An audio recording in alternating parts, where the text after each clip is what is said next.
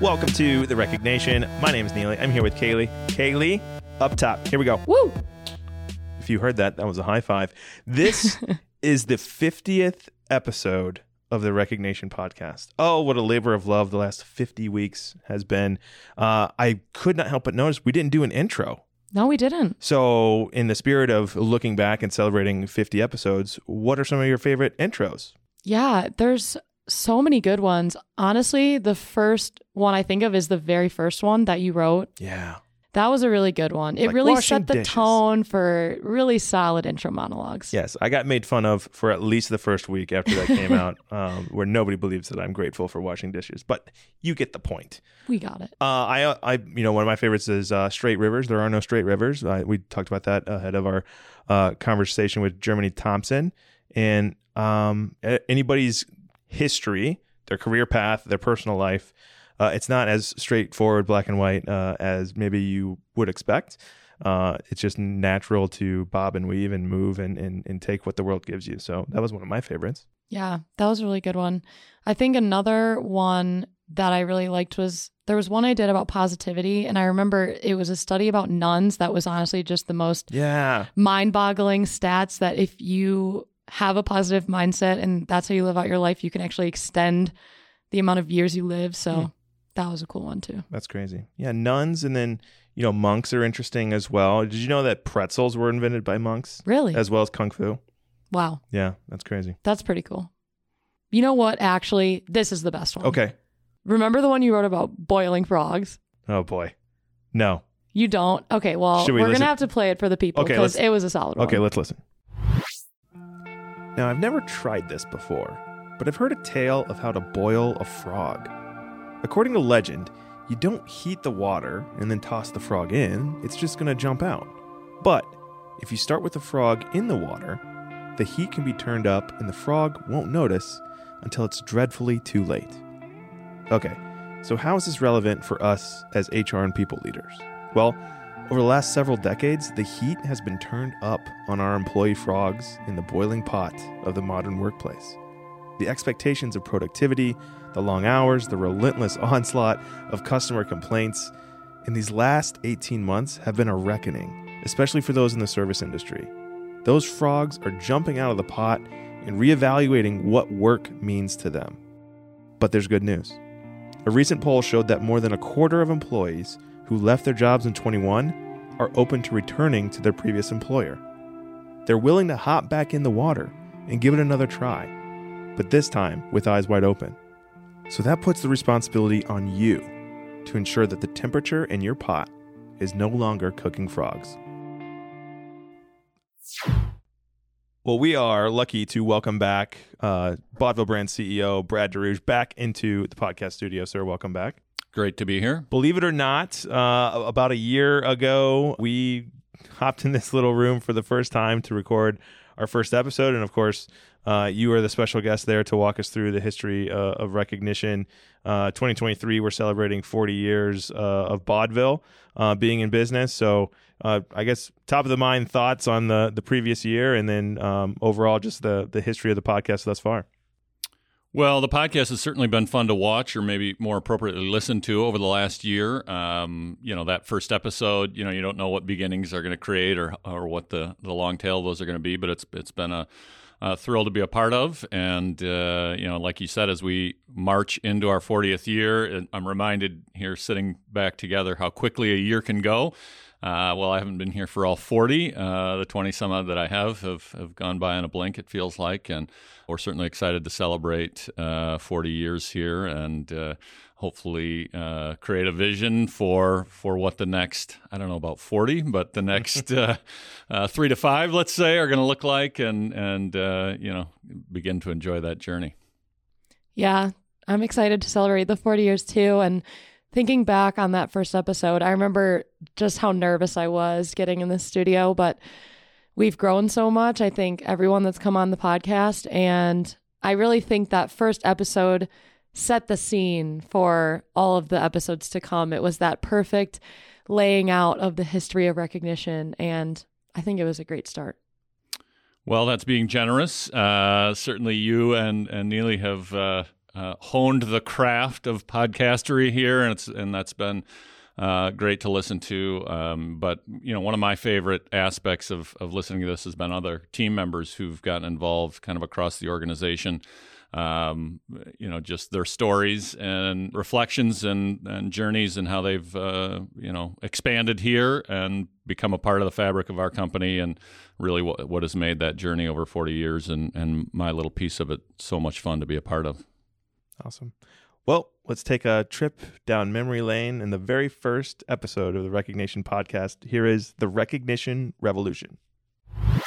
So, Brad, I want to get into this a little bit. I obviously have plenty of experience in the recognition industry as a whole, kind of growing up in the business, at least from a distance, seeing the evolution there.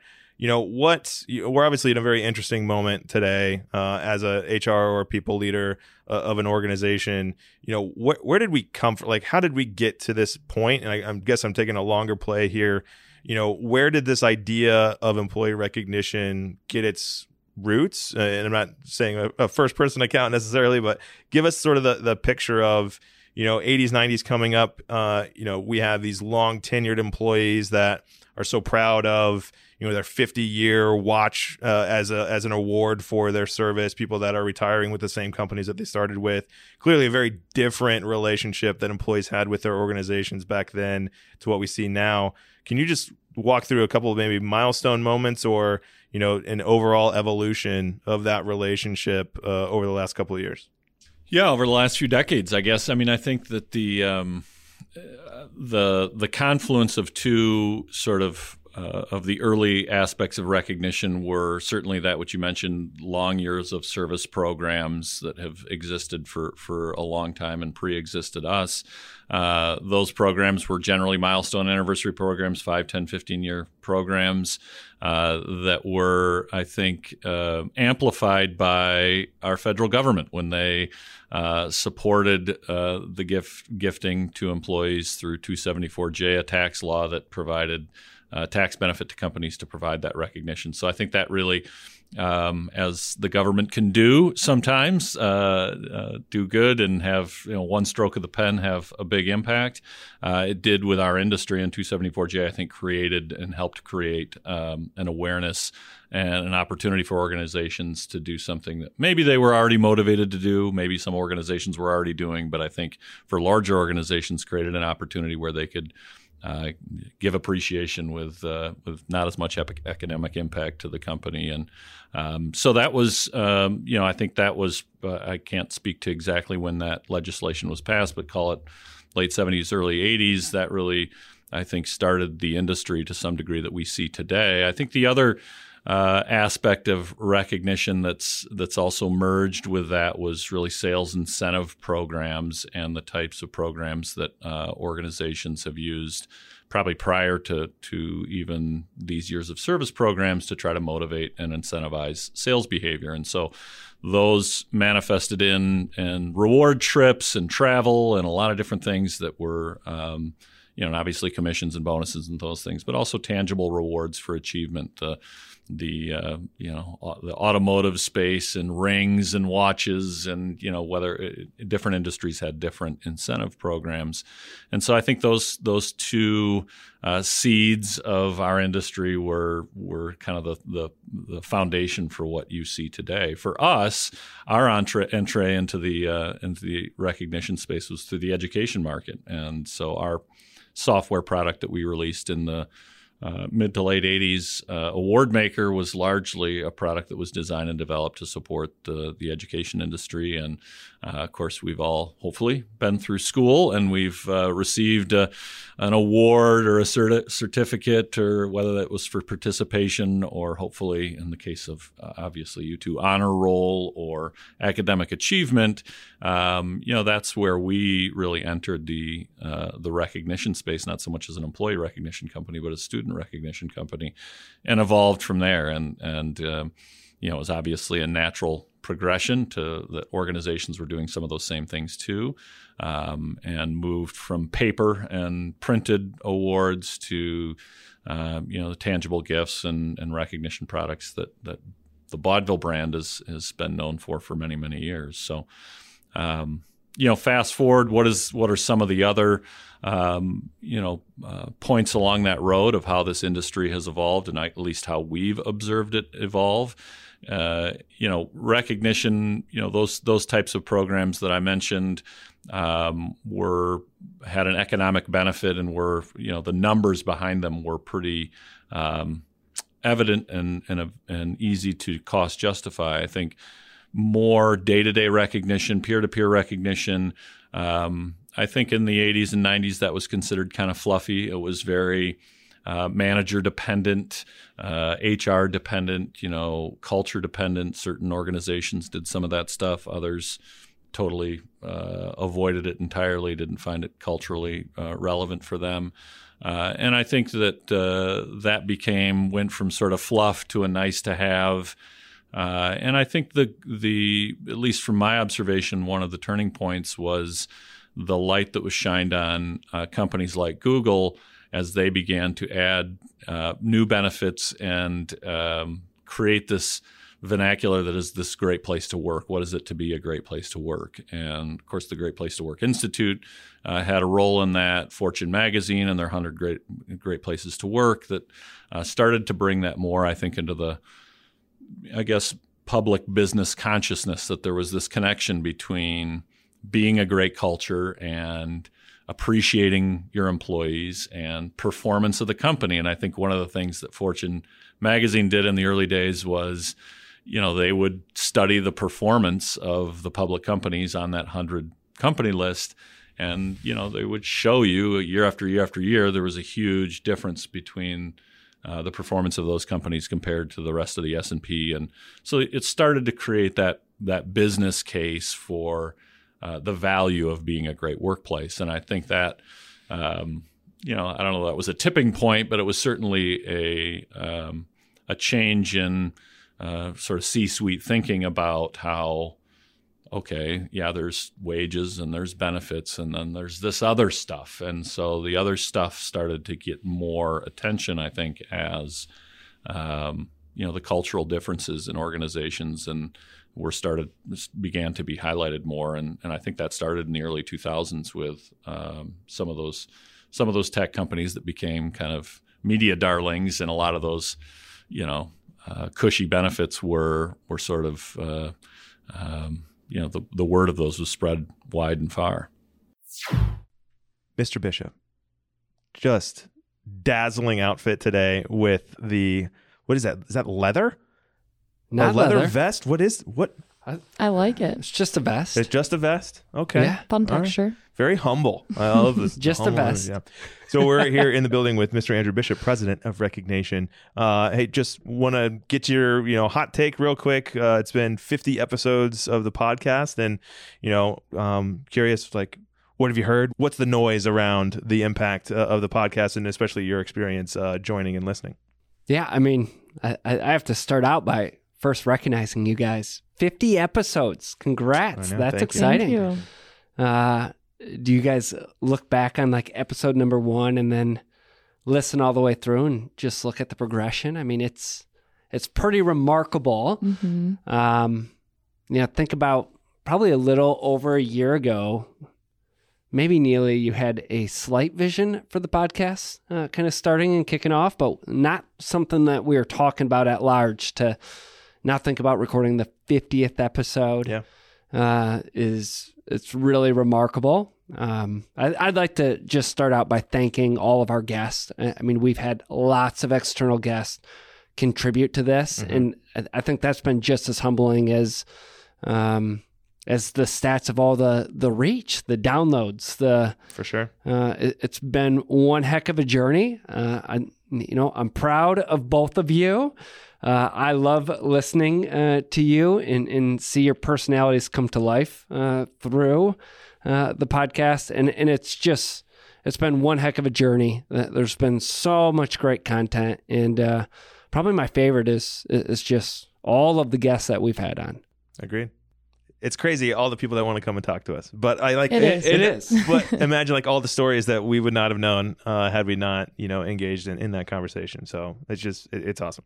Yeah, I think my favorite part of going back to each episode and listening was also just how much we learned. I actually can't believe all of the different topics we've covered, and personally how many takeaways I've had from all of our episodes. Yeah, I would say hopefully all the listeners are in the same boat. Like, oh man, how much we learned. So, Andrew, we wanted to go back and listen into one of your first podcasts, which was recognition fallacies. So I know this is a point of emphasis for you, especially in your onboarding training. I know we've got some social content from a couple of years ago as well. So just, we'll play a couple of minutes from that as well. But like, how important and meaningful is that concept of writing maybe some misconceptions of recognition as just a starting point to understand what kind of impact we can have through recognition? Yeah, I think it's such a critical first step. I think even for me, there's a lot of misnomers associated with recognition, which limits the reach and frequency and really the impact that it can have. Prior to coming to work for Baudeville Brands and Recognition, I didn't know enough about this topic. It was probably a blind spot of mine in my leadership journey, which is why I'm so passionate about speaking about it today and creating that awareness and getting,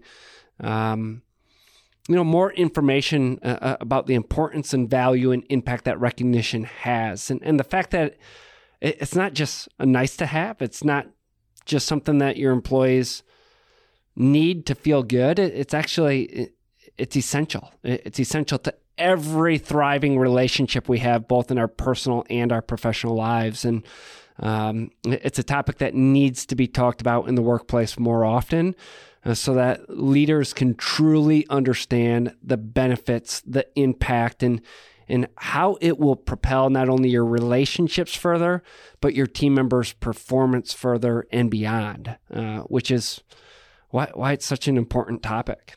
Agreed. Okay. Let's dive in and listen back to Recognition Fallacies with Andrew Bishop. Hey, we have a very special guest with us today, Andrew Bishop, the general manager of Recognition.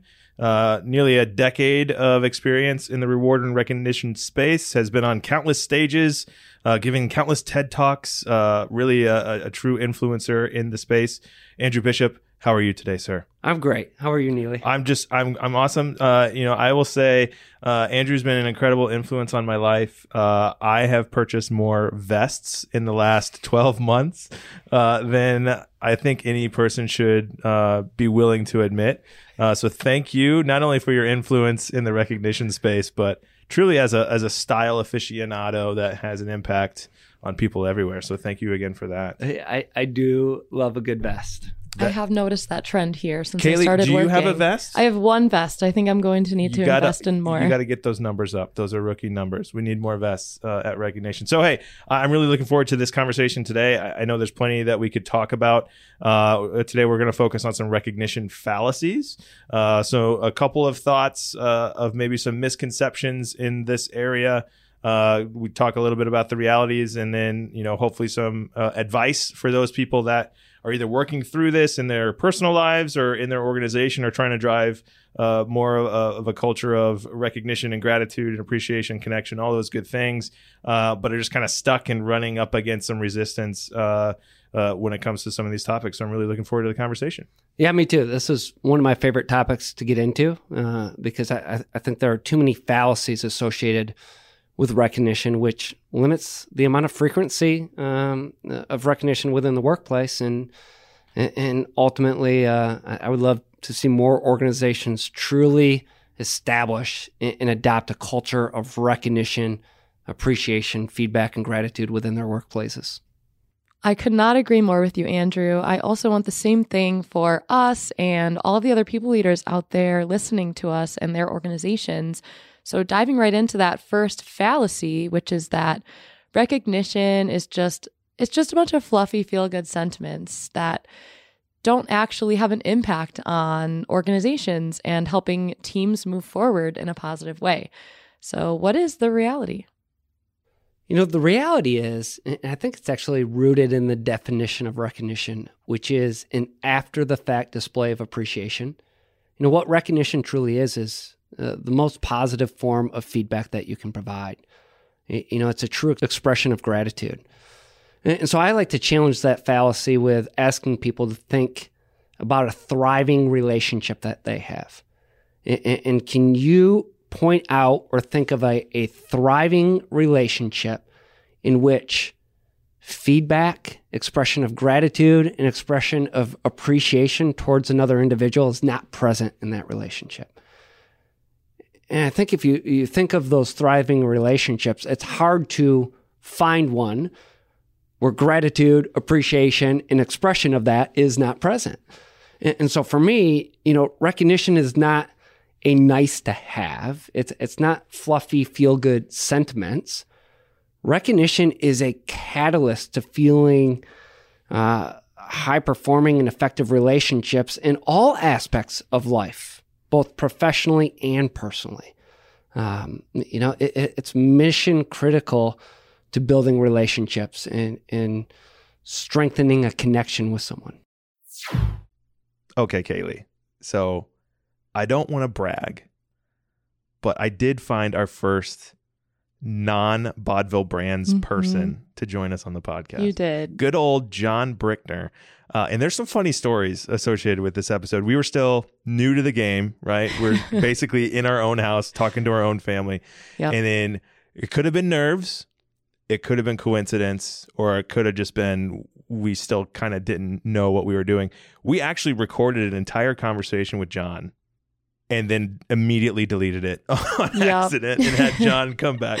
So what you heard and what we're going to listen back to is actually the second time we talked to John, who's from Steelcase. Just incredibly smart, talented guy. They're doing really crazy things up at Steelcase with their employee experience. I think that it was definitely a giant leap for us as far as, being a little bit more prepared and how to have a conversation with somebody, outside our four walls. But overall, just when I go back in time and think about that conversation, I was kind of looking up a tall mountain, right? Like, oh my gosh, this is going to be what it's going to be like moving forward with external guests. Yeah, I actually think that it was a blessing in disguise that we accidentally deleted and had to re-record. I think we were all nervous for the first external, and it ended up being even better. And I agree. It was great to actually have some of these concrete tools for HR leaders coming from John Brickner instead of just us within our walls. So. For sure. Okay, let's listen back to John Brickner. We're here with John Brickner from Steelcase. He is in the employee experience department at Steelcase. Am I saying that correctly? I'm part of the Talent Futures group. Futures. And an employee experience designer. So it's my job to bring together the people, technology, and business aspects to build better experiences. Because when we build better experiences, that shapes behavior, which shapes results. That's awesome. John, you and I go way back, have some shared experiences, and obviously diverted paths. I'm so glad that you've been willing to come in and have this chat. I think, a lot of folks that are listening wouldn't even imagine their company having a dedicated employee experience design job responsibility at all. So I think some of the things that you have to share with us will be very insightful and educational and helpful. You are after my own heart. You came prepared with a list. So do you mind just giving an overview of what we're going to walk through today? Absolutely. Well, it's funny you mentioned experience design. When I first studied this I think it was 2007, I got my certificate in organizational creativity from the Disney Institute. That's where I first got exposure to this idea of human-centered design. And I was so excited about it. It was so applicable in the operations realm. And I thought, gosh, there's so much. This is HR, and now you got all the major consulting firms saying you need it. You need this skill in your HR. So HR is certainly moving from being sort of most recently integrators to architects. It's our job to architect great experiences around our user, which is our employee. and employees are different. There's different segments, et cetera. So I guess all that to say, I've worked for big corporations. I've worked for small businesses and entrepreneurs, solopreneurs that are wearing many hats. So this is something that it really can be accessible to everyone. So I like to try to make whatever content I'm putting out there relevant to anyone. And so I think there are 5 skills that HR professionals need in 2022. So this isn't about the CHRO. This isn't about, this could be your director of operations. It could be, anyone that has the people responsibility. What do they need in 2022? That's awesome. Let's dig in. All right. Well, number 1 is to help yourself and employees adapt to the hybrid workplace. So hybrid work is here. It's here to stay. I think we know that. We've seen productivity go up as people went home, and getting those people back into the office, if that is an objective, is you're going to have to earn the commute, right? And as HR professionals, walking around will feel different, right? People aren't going to be, depending on your employee segment, you're not going to be able to walk by everybody every day. So there's a lot of implications to that. And so, things like braiding the digital and the physical are going to become really important. Being very clear, there was a great framework that was put out there by Josh Bersin and Deloitte around rules, tools, norms, and culture. How do you make it easy for people to get onto technology if it's their job to do that every day? What tools do you use for what? So should I be posting my meme in the project chat? Or is there a digital break room or some kind of channel like that where it's more appropriate to do that? And then, especially as people join in a hybrid world, I think it's really easy to jump right into the task and miss a whole lot about who they are and what they contribute to the team. So taking the time to step back and integrate and sort of immerse, say, hey, this is Jose. This is what he's bringing to the team. This is what really excited me about him. And this is how he's going to help shape and guide and make this team better. So really taking the time to step back, integrate people who might be sitting in different time zones, and really making sure that collaboration is set up right from the beginning. Yeah, I think there's 2 things I want to dive in on this. Even just your first point is awesome. Earn the commute, I think, is such an awesome statement. We've kind of proven over the last couple of years that it is possible to be productive in this environment, and something needs to be attractive to bring me into the office to, sacrifice that, hour or so of productivity that is in the car getting into the office and all the logistics that come into, from parking lot to desk, all those things, right? Where previously it's like, it's just part of the job, but now it could also be considered like, time's a ticking, right? So, earning the commute, what are things that either you've seen or heard or read about that organizations are doing sort of to try to bring more people back into the office? So restrictions are lifted. Now it's just a matter of convincing that the office is a better work environment than, staying home at your home office. Yeah. I work for Steelcase now. So one of the things we did is called Back to Better. And we knew that the space that they left couldn't be the space that they returned to. And there was lots of things that were tried. There were some things that were failed. So for example, amenities, right? When people are starting to come back, we woefully underestimated the amount of food and coffee and everything that people would need. And so that was a quick learn and a quick shift to be able to kind of right size that. But most importantly, people are used, the latest research from Steelcase indicates that surprisingly, most people during the pandemic developed a dedicated space in which to work, right? And they got used to that privacy. And so as they come back in, space really matters, and they need a range of spaces. So they want to come in to collaborate. There's no doubt about that. But that open office environment, people want choice and control now. So they want that quiet space where they can focus or have semi-private space. The privacy is sort of as important as collaboration. So, Neely. Yes. Remember the 5 languages of appreciation in the workplace. That was, I think, I must say, one of our best solo episodes, just us. Yeah, for sure. It definitely was our most popular solo episode, and it was a really fun one. It originated with me kind of doing some research and trying to figure out how can these 5 love languages kind of be remixed a little bit and turned into languages of appreciation in the workplace. And this started as a podcast episode, but it kind of morphed into a lot of other things. It became a blog on our site. It's now an official white paper that you can also download. And it's even something that has kind of been a piece that we ideate around for developing new ways with our product team on how we can appreciate employees in the workplace. Yeah. So, definitely the start of a big idea there. Also, I got the most hilarious feedback after this episode. And it was how our personalities fit together. Interesting. Yeah, it was that like the first couple episodes, like I kind of didn't know where it was going. Like, is this really going to work? And then like this one was like, yeah, okay, now we can see it all coming together. Maybe that's just us getting more comfortable behind the mic. Sure. But I think I even started off this clip a little awkwardly, but like just the awkwardness that is Neely Atkins just present. So here are the 5 languages of appreciation in the workplace. Awards.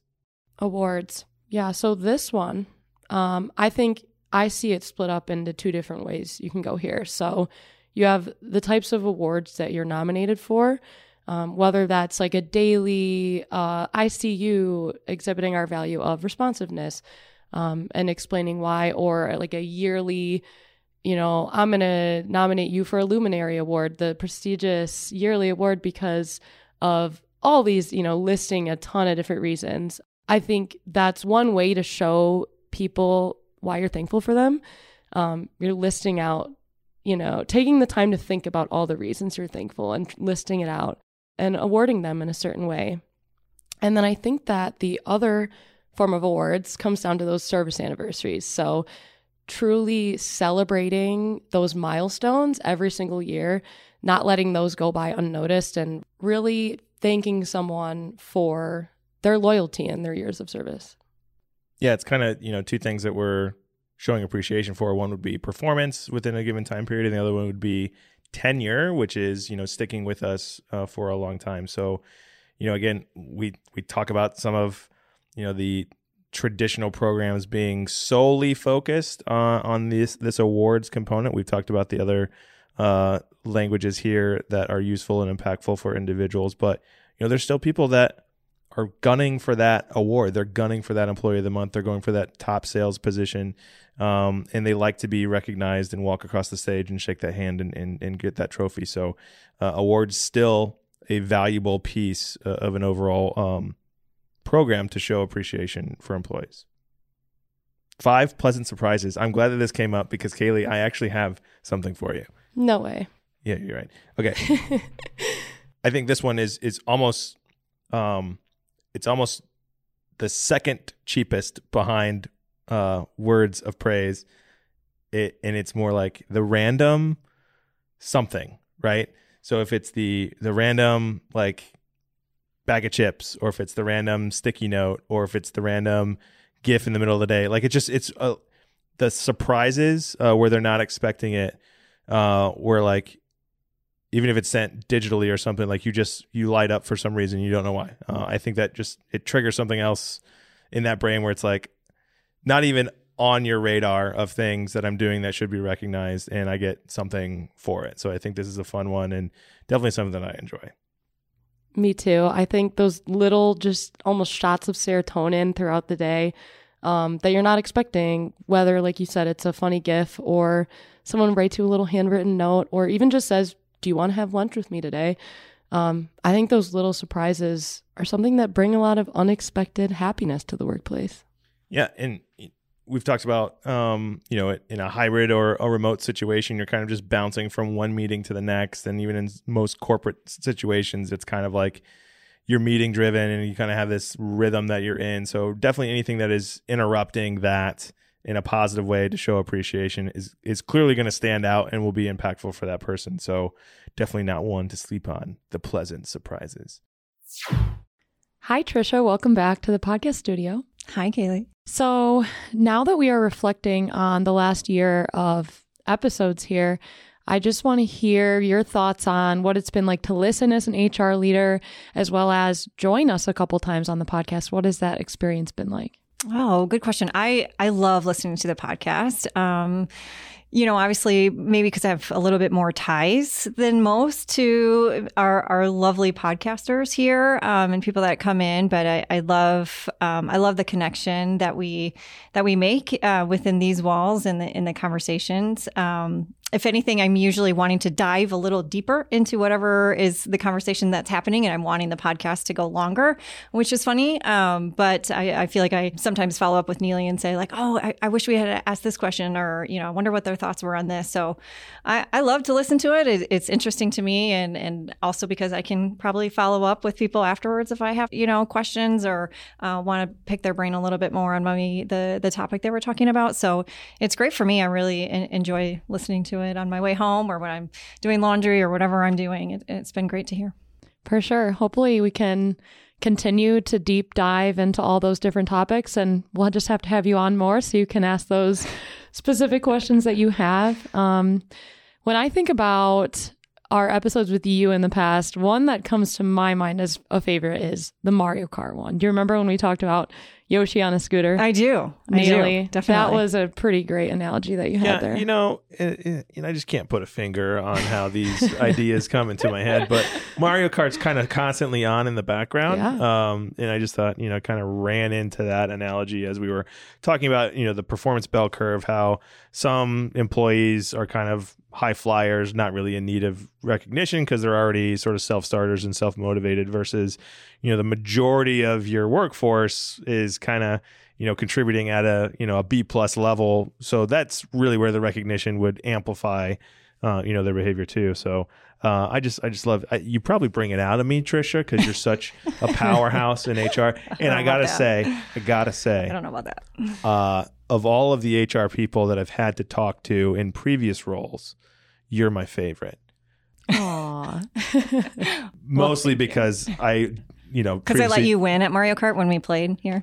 I'm not sure that you let me win. I think that just happened. But I think we're making, we're bringing, in my mind, a different style and energy and vibe to the HR profession as a whole. I think an eye-opening experience for me in the last year was actually going on the road to some trade shows, getting to know some people, see them, quote unquote, in the wild. Like, it really humanizes people that have a really tough job, a really demanding job that is constant and nonstop and very demanding. So I appreciate the role that you play in opening our eyes in diving into certain topics in areas of focus, but then also like going out and seeing all your friends, seeing your tribe, right? Mm-hmm. And then also like the other tribes that exist out there, like, oh my gosh, this is a real thing. So without any further rambling, thank you, Trisha, for the last 50 episodes. Looking forward to the next 50.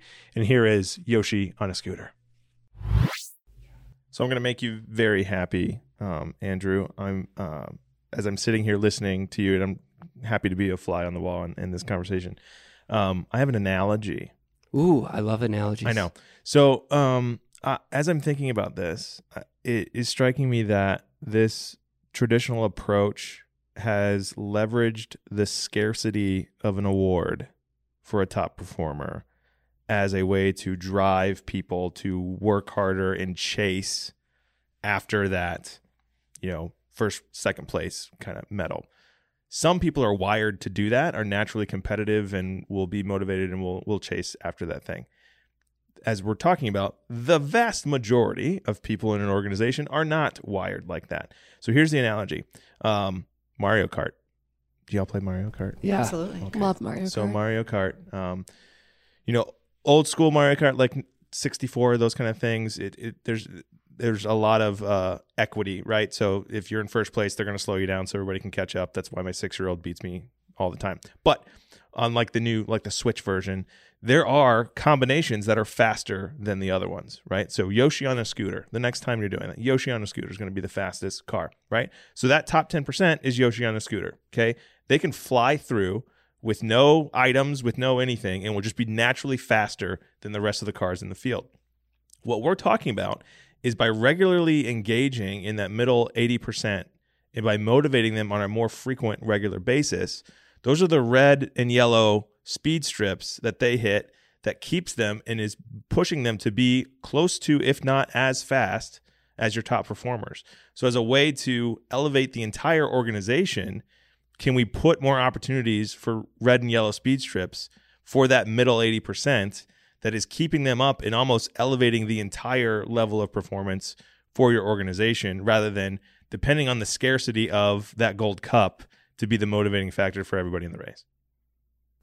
Did I do good? Okay. Yeah, I like it. Okay. So yes. And then each of those cars have a GPS, and then like what? Well, and if we know that ideal A player, right, is Yoshi on a scooter.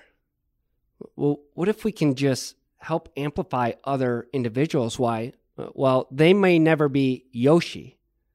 It doesn't mean that they can't get on Yoshi's scooter to elevate their performance, right? So Yoshi on a scooter is the pinnacle, but if we get Princess on a scooter, well, Princess on a scooter is going to be faster than Princess on fill in the blank, vehicle, and that's what we're trying to do here.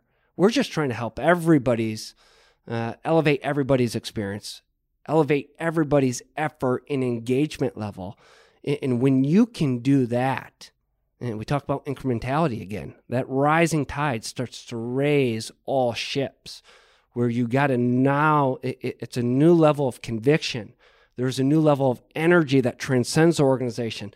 Everybody has a little bit more pep in their step, is responding to customers in a better way.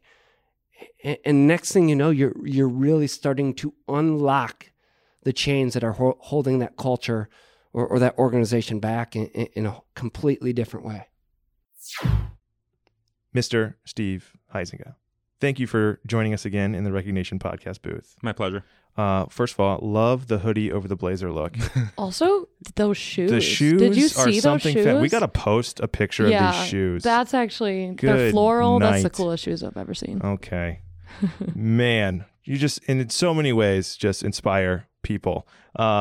We are obviously working through our top 10 episodes from 2022. I have to say, sharing your story and the impact that you're having from what you might consider your little organization in a little area of the world of West Michigan, in the areas of being intentional about giving people opportunities to realize their potential and contribute in meaningful ways. Had an incredible impact on listeners that got serious feedback. And we caught you at a pretty high point in that journey, in your personal journey. So first of all, I just want to thank you for even entertaining that idea to come and talk to our little fledgling podcast, but also to check in on you and how you're doing and if there's any reflections on that experience of our first conversation. So I will say, I loved the questions you guys asked. They were spot on. I will say I've done numerous podcasts. I will say you guys has been the easiest to do. Yes. Heck yeah. It's been the most laid back. It's been the most relaxing. I will say and you guys asked the right questions. You asked hard questions. You asked things that you push topics that not a lot of people want to necessarily address or talk about. And I really appreciated just being able to share my personal story and then mix in with how my personal story has shaped and formed my leadership style and what I did while I was at Allied and what I'm now doing now at my new venture of Freedom Construction. We appreciate that, Steve. And I have to say, for weeks after that episode, if anyone brought up the podcast or if I brought up the podcast to a stranger, I said, you at least got to listen to this episode. Here's the Steve Huizenga episode. It's a must listen. So thank you. Yeah, thank you for coming in. The disruptor with incredible style. Here is our episode with Steve Huizenga. So the Delta Project is an organization that the goal is to break the generational cycle of incarceration. So they help young men and youth of color mainly through storytelling, mentoring, coaching. And one of the foundational elements that is kind of the big question that they were founded on was one of the boys asked, how do I become something that I don't see? So I think that's such an incredible question when you're talking about, people that are coming out of recovering from addiction, that are coming out of prison, even refugees, that are like, how do you help employees become something they don't see? How do you inspire people that are just kind of deemed throwaway people? I don't do it. It's not me. It's our people that do it. So yesterday, it's funny, the timing of this. Yesterday, we had a young lady start, not young, and that was an interesting story too, but she was hired out of Huron Valley, so the only women's prison in the state of Michigan. When I interviewed her, because I like to interview every single one when we go there, so we go to the prisons, walk in, and then interview. Her exact words were, when we were speaking to her, were, "I'm not employable." She said, "I was a prostitute, I was a meth addict, and I have no skills that could be used in your business." And that's the way she feels about herself. And that just hit me. I thought, she is employable. And I told her, because of those things, I think you're more employable to me. Like, my heart just says, yes, you're hired. We hired her. She started yesterday. I went and checked in with my foreman. I said, "Hey, how did she do?" And he looked at me and said, "Steve, that's the best first day I've ever had from somebody." And just the joy in her face was priceless. I mean, it's doing stuff like that is why we do what we do. That reaction, like just seeing the joy on her face. Now so what we do then is we have a lot of success stories. So somebody comes in who is out of prison. We'll say, "Hey, you may have done this, but look where he or she's at." So that's what we try to do. If we bring in another refugee, look, this seems like a huge uphill, like you don't know how you're going to get there, but look at Mohammed. Or a female who says, "There's no way I can do the trades." Well, look at this young lady. I got a couple ladies that for sure are going to be leaders in our business in the field. And we even do that with our office staff. I mean, if you look at our organization, there's a lot of females in leadership, which in the construction industry, that's even rare. So Andrew, I think one of my favorite guests was Steve Brown, mostly because of the story of how we all came connected. So do you mind just the quick overview of how we ran into Steve and how that relationship has progressed since last year? Yeah. So Steve and I actually randomly were assigned seats next to each other on a flight from Minneapolis down to New Orleans for SHRM. So just a random coincidence of a stranger before the flight that I was sitting next to. We made a common connection in the fact that we were both going to New Orleans for National SHRM on the flight. But beyond that, we just kind of hit it off, talked about a variety of different topics, talked about family, talked about what it was our businesses do, really established the connection of our love for people, our love for the HR industry, our love for culture and engagement, and how do you make team members feel more valued and connected to their workplaces? We talked about the books that he's written, talked about maybe some of my aspirations to write a book at some point in the future, and really it was one of those plane rides. I think it's probably a 2.5 hour to 3 hour flight that felt like it went by in just 5 minutes. Later he stopped by our trade show booth. He got to meet our team, and the relationship has really blossomed from there. We had him on as a podcast guest. He got us involved in Ohio SHRM. We continue to stay connected and have had touch points. I know we'll have an elevated presence at Ohio SHRM again this year, and I hope to bring him back on the podcast again in the year ahead. But Steve's an amazing guy. Lots of great content. Certainly an inspiring thought leader within the HR community and space, and someone that I am fortunate that we have started the connection with and get to blossom hopefully a long-standing relationship from here. I agree. Steve is quite an amazing man. Now here is Steve Brown's episode. Isn't that kind of the heart of connection? And I know, Neely, you wanted to talk about the power of connection today.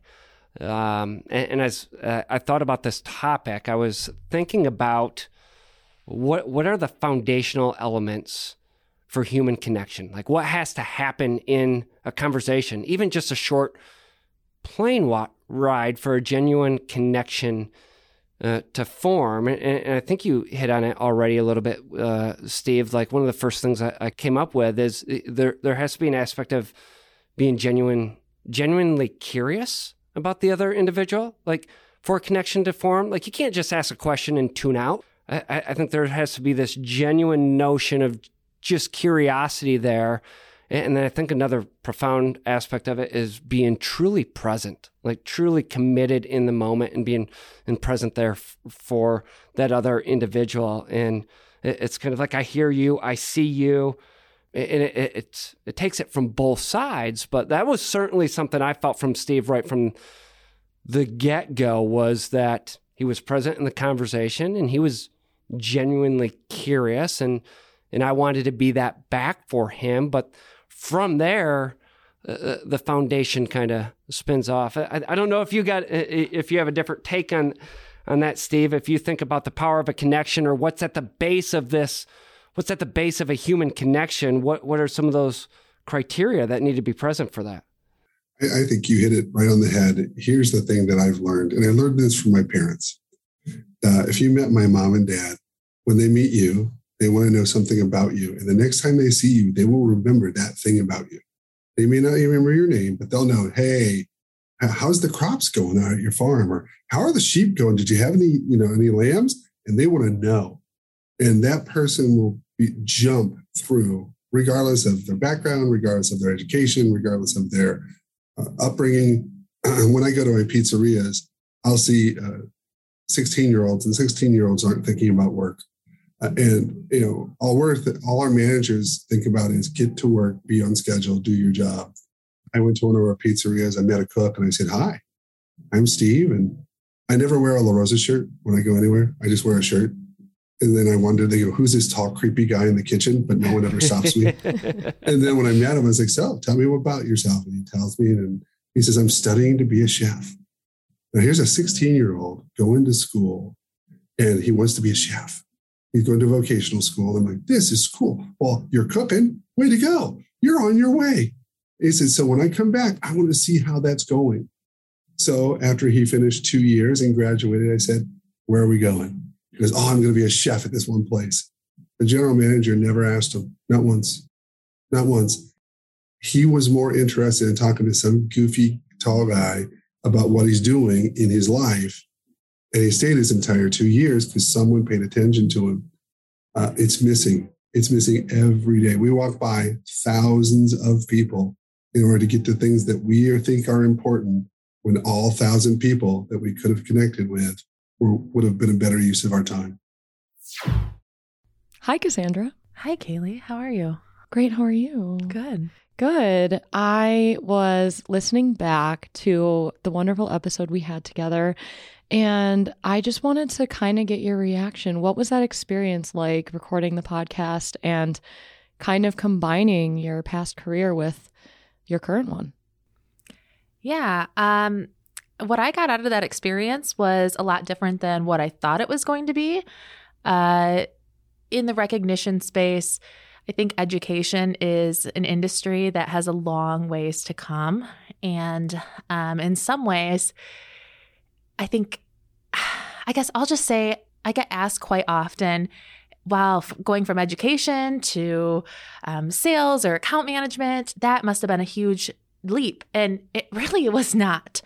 So it was not as different as you would have thought. So just being able to blend the two careers together, and it's not quite as big of a jump as what it was, but leaving a career that I was so deeply passionate about, I lived and breathed and blood, sweat, and tears in education, was a death to me. It was a death to my spirit and my passions. But, life comes out of things like that all the time. And so while my chapter in my book goes on, that chapter is gone, put to rest, but it still is a part of me, and it's something that I carry on. So that was actually really healing for me, is to be able to use my passion, and it's just in a different way. I love to hear that. And we also talked about horses too. So Honestly, what a great all-around episode that we had there. That was a lot of fun. Yeah. Let's do it again. For sure. Well, here is our episode with Cassandra Cordes. Okay, so earlier we talked about this connection between adults and children and how we can at times kind of treat adults like kids because we do all crave that praise, even still in the workplace.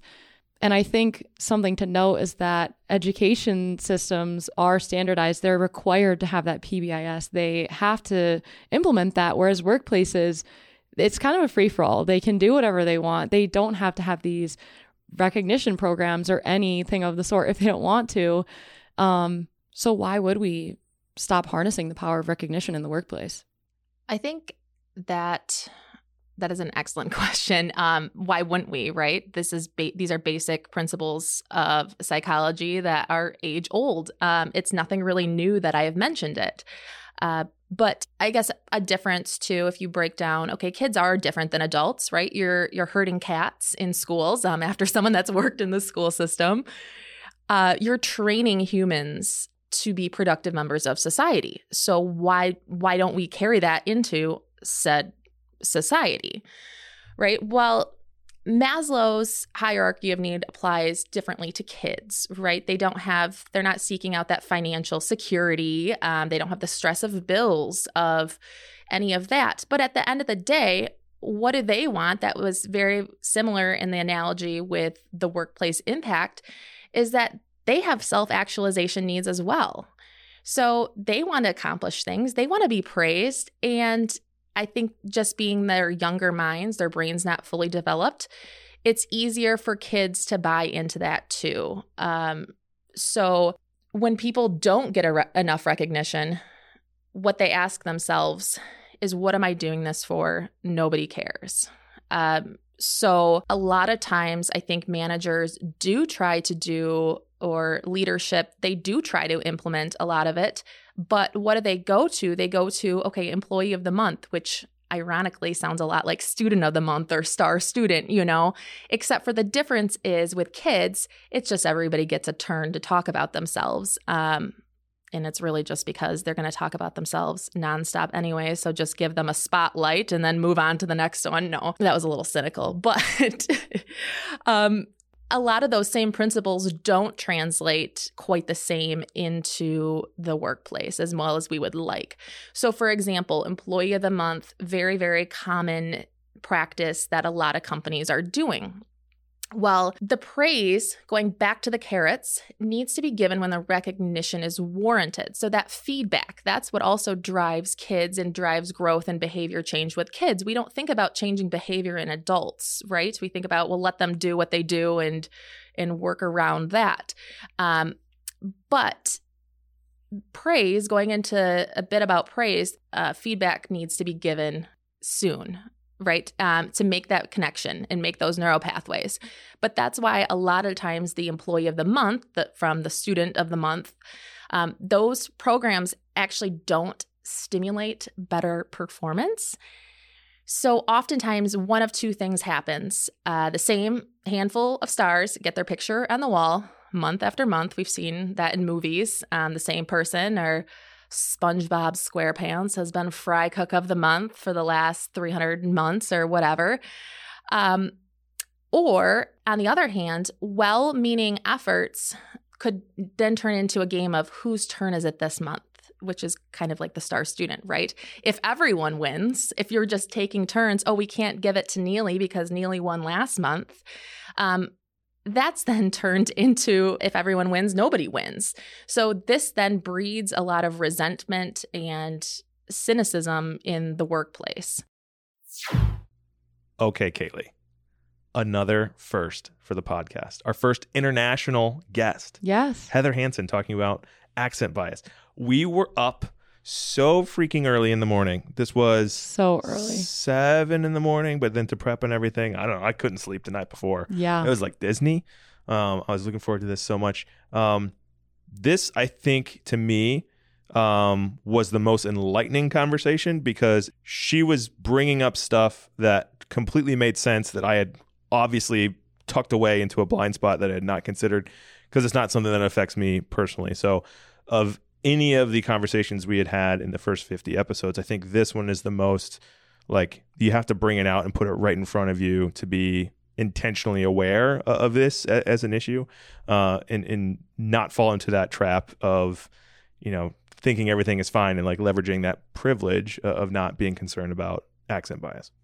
Yeah, I actually completely agree with you. I remember during that conversation thinking, this is so obvious, but I didn't think about it because it is a subconscious bias. And I know that I have been subject to that bias before, but it was very enlightening. And I loved all the different stories she had to share from her own personal experiences with bias and even people coming to her for advice. So it was a very great conversation.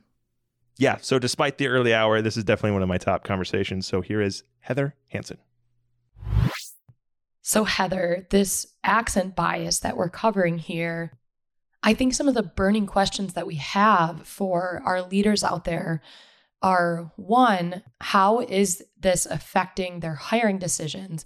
Whether it's conscious or unconscious, they might be making hiring decisions based off of what they're familiar with. And also, how is this affecting leaders that are already in the workplace and their progression forward?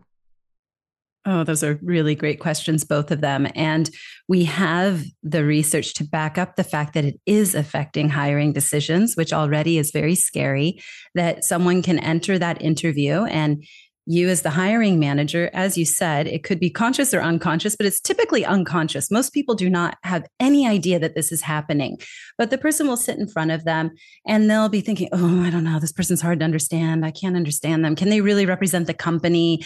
I'm not sure they'd be a good representative. And are they going to fit into our culture? And it's all based on the way the person speaks. They might be thinking, they don't sound very educated, and it doesn't necessarily have to be a foreign accent either. If you think about just within the United States, if I mention a Southern accent, or how about Boston or New Jersey or New York or the California Valley Girl, I can name all these different types of speech, and I can pretty much guarantee that everyone listening gets an immediate impression in their minds of what that type of person is like, right? Like we have our Southern belle and she's super friendly and sweet, but not so smart, right? And New Jersey is like a bunch of gangsters and we know them from all the films and it's dangerous but it's cool. It could be Joey from Friends, right? That's what we know if we haven't had real contact. And so we have all these stereotypes and biases. And they do come out in situations like a hiring decision. They absolutely are there underneath the surface. And it's funny because you could never leave an interview and say, I don't think that an Indian or a Mexican should be representing the company to our clients. But you can sit there in the interview and say, that Spanish accent was just so heavy, or that Indian accent, he's just too difficult to understand. And somehow that's acceptable. And that's the problem.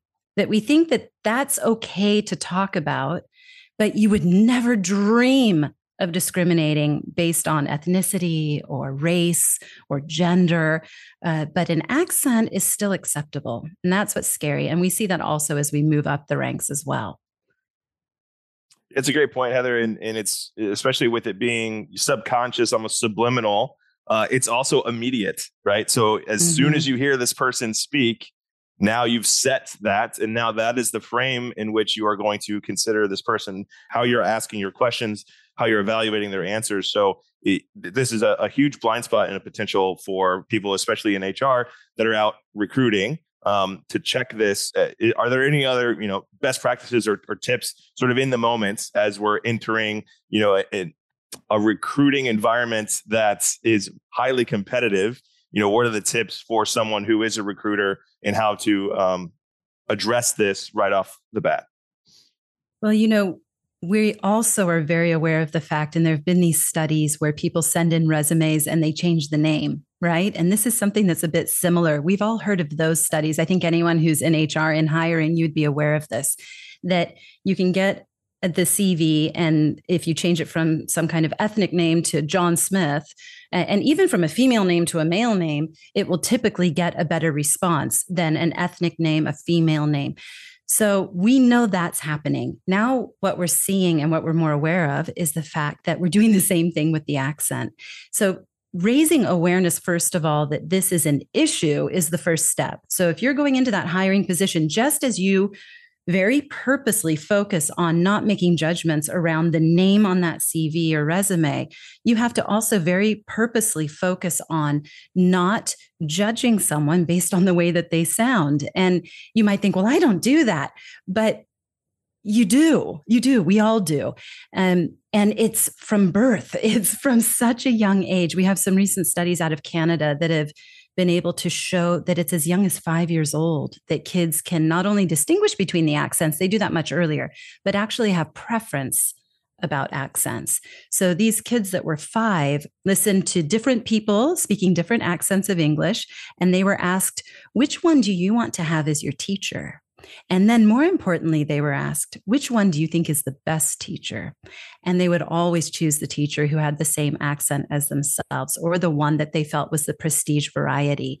Because even in America, we've seen kids as young as 9 show preference for the Northern accent over a Southern accent. Even the Southern kids, they've already learned there's something that's not so good about the way I talk and something that's better about those kids from Michigan, for example. So this is happening from a very young age. It's very deep-seated. Think about the Disney films you grew up with. I was raised on, Indiana Jones and Die Hard. And who were all the bad guys? Who are the villains? They aren't the American hero voice. They're German, Russian. They're foreign. They're other. They sound different. They sound scary. And we know that from a very young age, that if someone doesn't sound like primarily our mother, who we heard inside the womb, we know that they are other and they could be a danger. And we carry that all the way through into that hiring room, into even those performance reviews. And when we're looking at promotions and how that holds people back. And those are the people who I get in my office who are sent by HR saying, I'm not sure we can move him up to C-suite, Heather. What do you think you can do with him? His executive presence or his communication skills, which is all code word for, we don't really like the way he talks. Can you fix it? And my argument would be, it's nothing that needs to be fixed. We need to be more open-minded and accepting of these incredibly talented people who have risen to the tops of our organizations. And we are holding them back because we don't like the way they sound. That just doesn't make sense to me.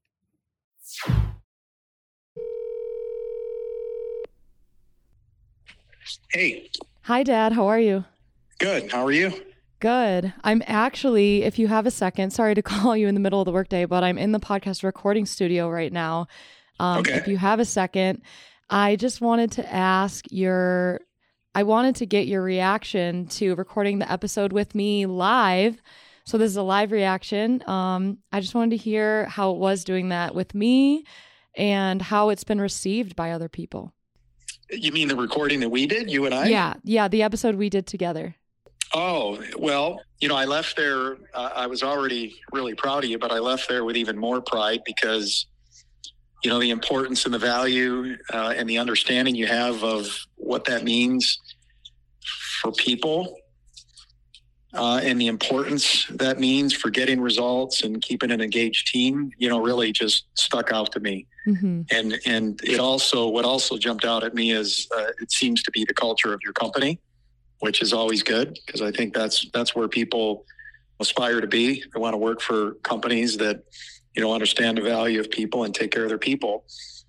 And it's been amazing because I've had a lot of people via LinkedIn or, either internal to the company or people from outside the company that said, hey, listen to the podcast with you and your daughter, Kaylee, and was really impressed and the message really resonated. And, it's going to be helpful for me to be thinking about a few of the things you said that I haven't really considered before. So yeah, it's been fun. Aw, thank you so much. And it was my favorite episode for sure. Oh, okay. Thanks. Thanks. Oh my goodness.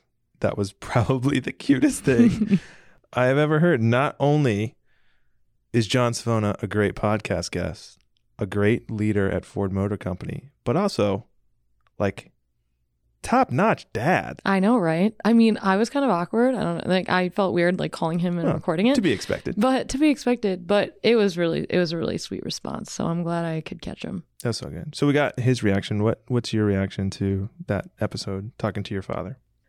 Yeah, I mean, I think I probably reacted when we first bantered about this episode, but he really is a role model in my life, personally as a dad, but also professionally, just because of his backstory and what he's done. And throughout all of it, the values that he has always upheld are just, I think it's stuff that I strive to reach someday, whether or not I become a leader one day. I hope to have some of those same principles. So it was really special. It's awesome. And like, it was kind of during the holiday season, so we're kind of in that family mode and just all the great warm and fuzzy feelings. So, okay, here is the Leadership Fast Lane with John Savona.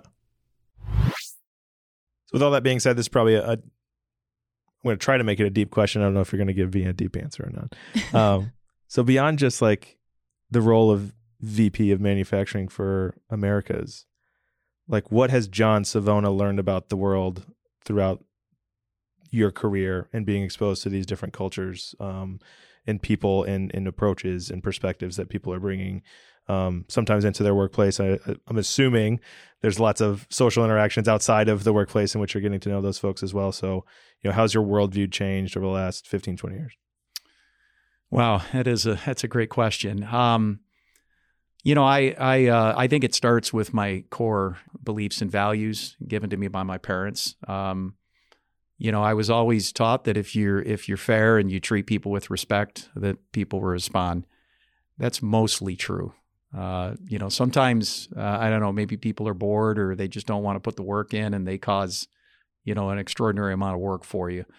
But I've always approached every team. If I come into a new job or a new area, I assume I have the right people in place. And I'd like to think that I'm going to be able to get the most, out of my team.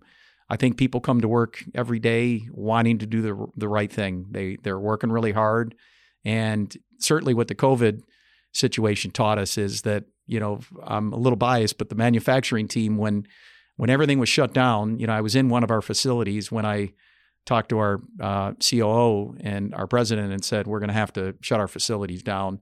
And we paused. And then when we came back up, we had a playbook on how to handle, the virus and bring our people back to work safely. But there were still a lot of unknowns, and our people agreed to build face masks. They were building ventilators, respirators, and our people have never had an opportunity to work hybrid or work from home. And so the amount of respect and appreciation I have for our workforce significantly grew, I would say, through COVID, because it's a tough environment and our people really showed how resilient they are and, how much they care about the company.